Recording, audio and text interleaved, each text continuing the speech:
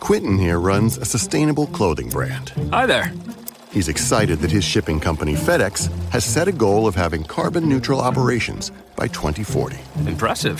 When an influencer tweeted about his recycled bamboo t-shirts, Quentin unexpectedly became quite popular. I'll take it. He uses FedEx to reach new customers around the globe while making Earth a priority. FedEx, where now meets next. Welcome to The Terrible Take, a daily segment telling Steelers Nation what's on our mind. I'm Alex Kozora.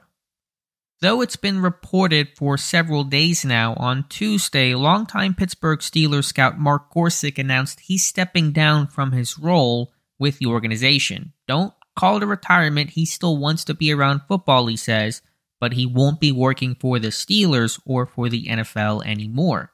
For many who know the name, the only impact will be a different feel for next year's 40-yard dash at the Combine. Gorsick was the man who ran it for years in his good cop, bad cop nature, good cop to the prospects, bad cop to any fan or production member who might have gotten in the way, made him a household name.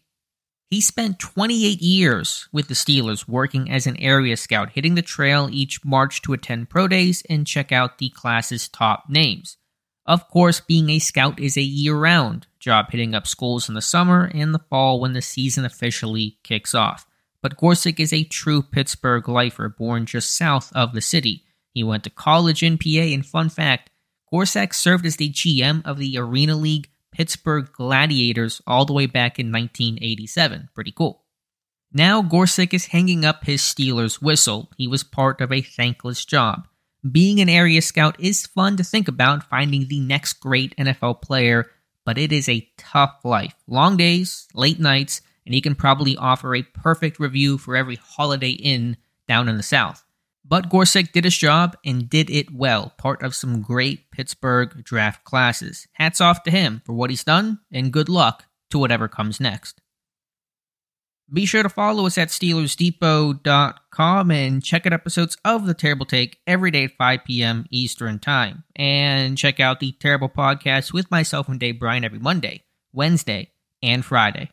Are adventure and relaxation on your mind? Jump in the car and head to Fauquier County, Virginia this weekend. Just a short drive from D.C. off I-66 and nestled in the foothills of the Blue Ridge Mountains. Fauquier County has it all, including picturesque hiking trails, Rappahannock River access, plus over 25 wineries, breweries, and cideries. Visit the many unique shops and farm-to-table restaurants of Fauquier County's towns and villages, or take in the many historical attractions suitable for all ages. Check out visitFauquierCounty.com. That's visit FAUQUIER.com. Fauquier County. Find what you love.